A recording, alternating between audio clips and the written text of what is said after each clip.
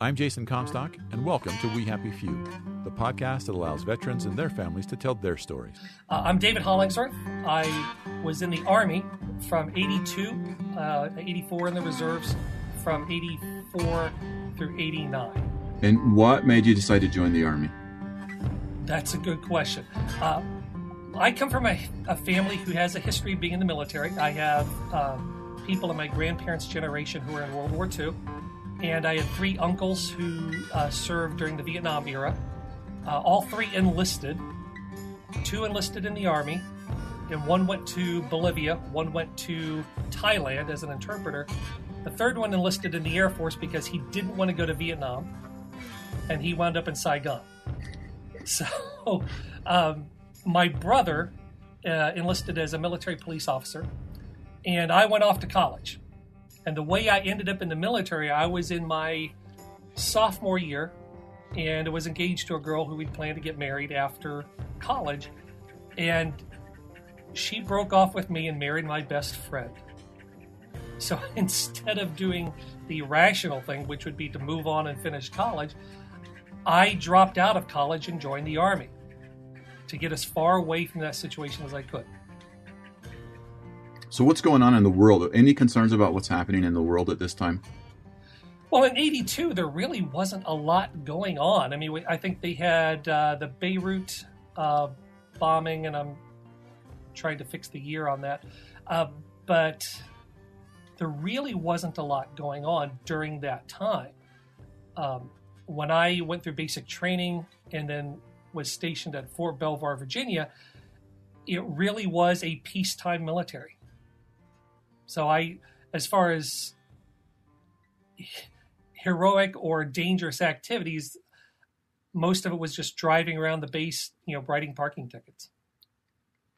So I'm guessing your job, you were a police officer or MP? Yeah, I was an MP, but the funny thing about being an MP was I had a 2-year enlistment, which was the shortest amount I could sign up for and get the significant educational benefits at the time because I wanted to go back to college. And you had to be either infantry, armor, or MP. And I figured MP was the least dangerous. And despite being an MP, I spent about 6 months of that time being an actual MP because 4 months of the time I was in basic training at AIT. 6 months on the road as an MP, and then 6 months of that was a lifeguard at an indoor pool. So I just want to understand. So MPs are also lifeguards? Not as a matter of course. This was during the Reagan era, and the economy was in a shambles, and they had a lot of concerns about the federal budget, so they laid off all the contractors. And one day in formation, the whole thing about never volunteering for anything. The first sergeant said, "Who here knows how to swim?" And I, before thinking about it, my hand raised up and he said, "Hollingsworth, get over to the pool." So for the next 6 months, I was a lifeguard at an indoor pool. That was my job. Wow. Yeah. So go ahead. Instead of trying to protect and serve, I was telling people to, one bounce on the diving board and no running on the deck. Wow. So, okay. So what lifelong experiences did you take from that? Well, from the lifeguard experience, not much, because it was really just a summer job that anybody would have. What I did take from my active duty experience was we got deployed to Seneca Army Depot during, I think it was 83, summer of 83. There were a bunch of anti-nuclear protests going on at the time because they were talking about pulling missiles out of bases in England. And there happened to be a base in the United States that had a lot of ordnance there. So we got deployed to that to deal with the anti-nuke protests. And we were working 12-hour shifts every day, 7 days a week, providing security for that event. And one thing that I did take from that experience was that if there's a job, you get the job done. And it doesn't matter whether you complain about it or whether you whine about it, there is a job that has to get done, and you are the person who's got to get it done. And that stuck with me all the way through today, especially through some of the other incidents that have happened outside of the military. Do you think that with all of the the discussions currently going on in the media about police and some of their things, do you think that your experience as an MP gives you a different perspective than maybe other folks might have as they look at the news? Well, I think that anybody who is a law enforcement officer or anything in public safety, you have a fine line you've got to walk between protecting the public and self-preservation. So when I see the protests going on, I can understand why people protest, because there have been incidents of where the police have gone too far. And I can understand that. I can also understand the police's tendency to hunker down and try to reinforce that solidarity amongst the law enforcement community. So it's interesting to see both sides of the issue because no matter how much you think of the world in black and white, it really is, depending on your perspective, it could be anything. It's like when you deployed to Iraq, I mean, there are things that you probably thought going in that you found different once you got there. Or maybe perceptions about the people there that may have changed once you got to know them. So I think the perspective I would take from it is you do try to walk in the other person's shoes and be understanding of what's going on, but also if your mission is to keep the public safe, that's what you do. So now you left active duty and you were a reservist for a time? Yes, I served 82 to 84 on active duty. And really, other than the deployment to Seneca Army Depot, never went anywhere besides Fort Belvoir. And in fact, for 6 months, I was a lifeguard. I did not do a lot of Army stuff. But when I got out of the Army, went back to college, I finished my undergrad degree and went on to grad school and found out, oh, by the way, the Army Reserve will pay for that too. And so I was happy to extend my enlistment through the reserves. And while I was going to school at night, we do our reserve duty 1 week in a month and 2 weeks during the summer. And the very first summer, having gone nowhere while I was on active duty, we got deployed to Honduras and spent 2 weeks building. Well, as MPs, we provided security for a road building exercise down there. And instead of 12-hour days, we were working 16-hour days, 7 days a week, and trying to sleep in 105-degree weather. So I learned a lot about, you get the job done because there's not much else you can do. Did that change your worldview? I think so, because you realize how good we have it here and that most of the world doesn't have it this good. We take a lot of things for granted from just even the people who don't have a lot in the United States have a lot more than people in other parts of the world. So it was an eye-opening experience. And also, even though I didn't speak a lot of Spanish, it was an interesting exercise to get to know the Honduran soldiers because they were there. And this is, again, 1987. So there was a lot of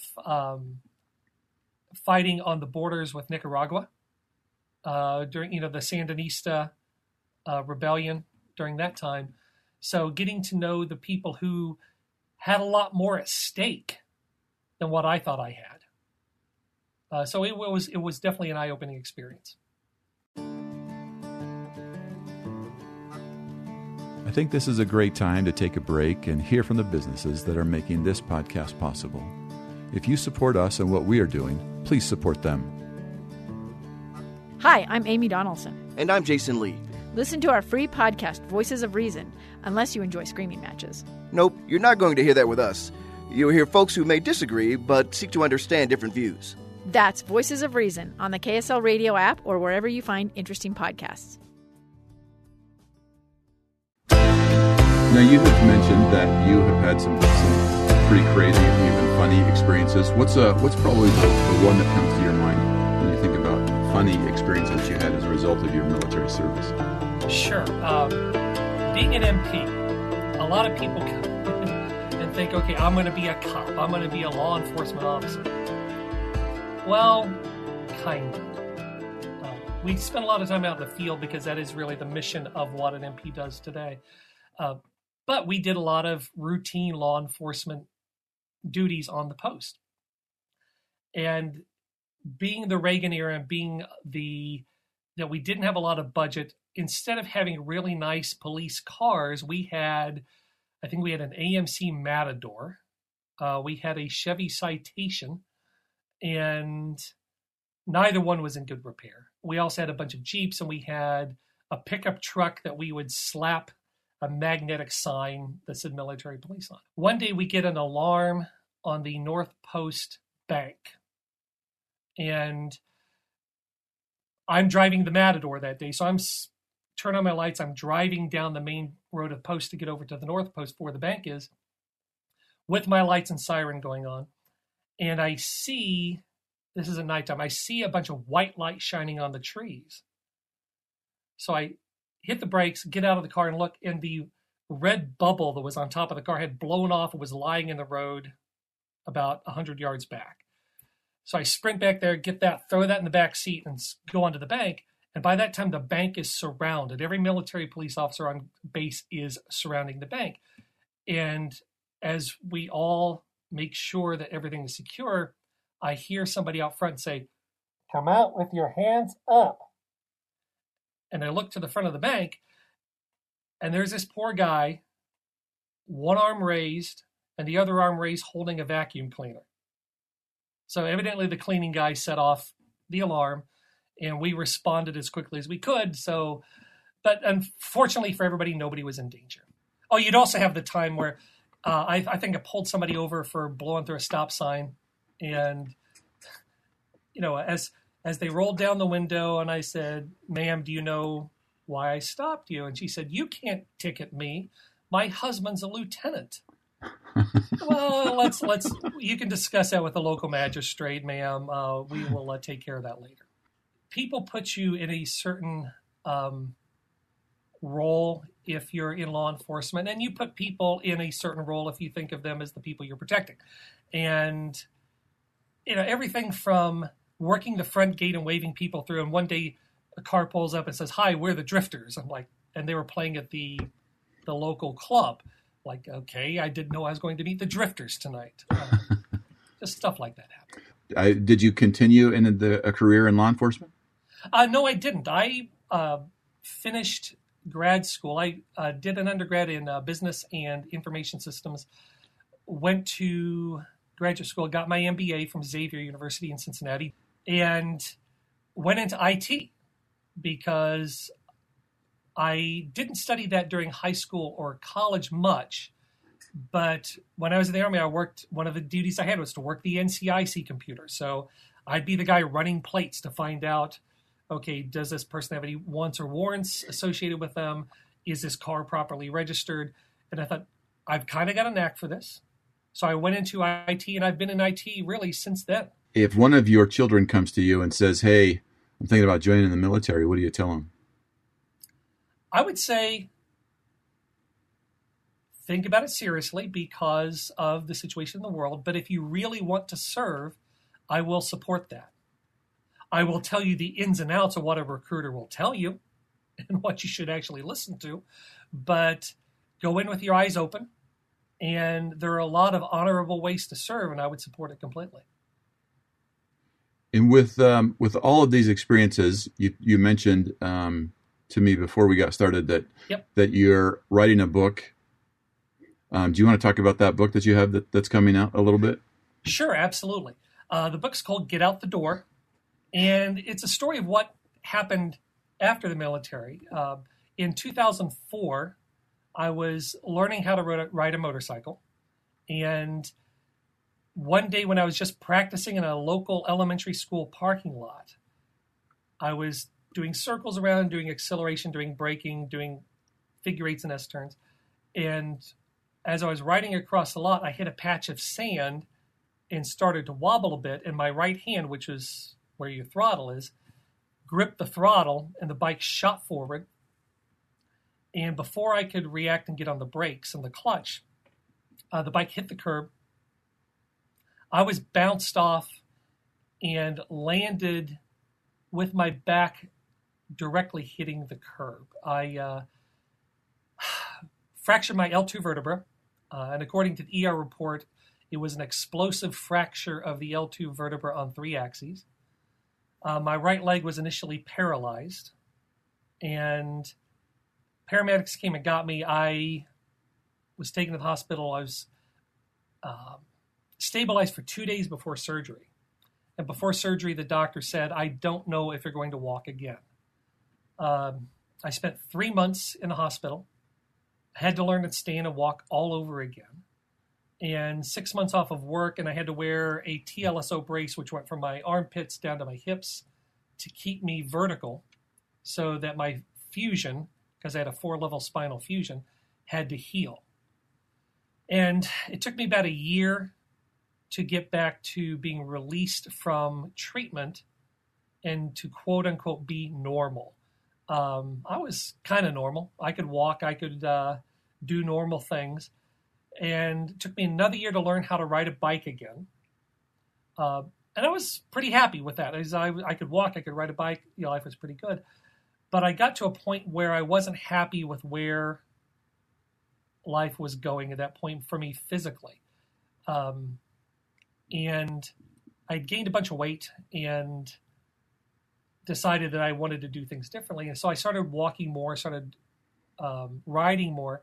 And I asked my doctor, I said, can I run?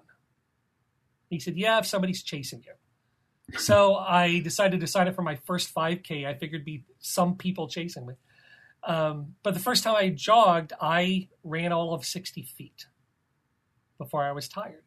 But over time, I would actually get a little bit further, and got up to my first 5K. And then within about 6 months of that, I went from a 5K to a half marathon. And I thought, if I can do a half, maybe I can do a full. And in 2014, 10 years after the accident, to celebrate the anniversary, in February, I ran up the Empire State Building. I did 2 sprint triathlons. I rode in a bike race called the Assault on Mount Mitchell, which is 102 miles with 11,000 feet of climbing, all of it in the last 30. So the last 30 miles are all uphill. And if you go on the web and look at the results for 2014, I am the last official finisher that year. But then I ran the Marine Corps Marathon. And the book is about that journey from the accident through the marathon and what I learned along the way. And what I learned along the way was that everybody has obstacles that get thrown in front of them. What impact do you think your military experience had on that recovery?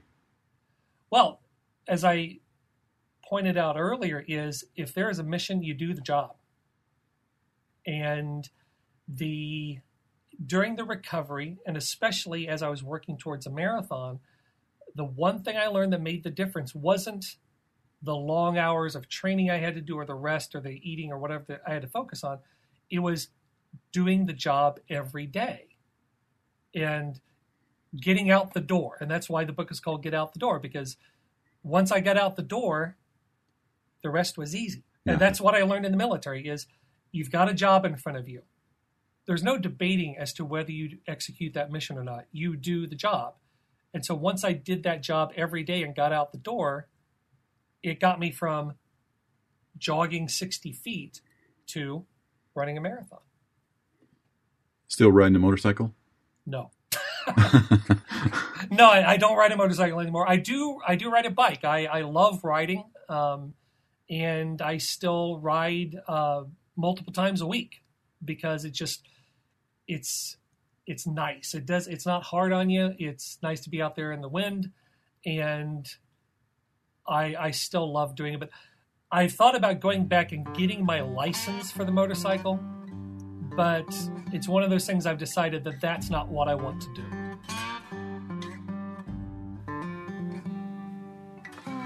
Join us again for the next episode of We Happy Few. If you have comments about the show, please contact us by email at tips@loudmouthproject.com or on Twitter @loudmouthjason. Check out our website at loudmouthproject.com and navigate to the We Happy Few page.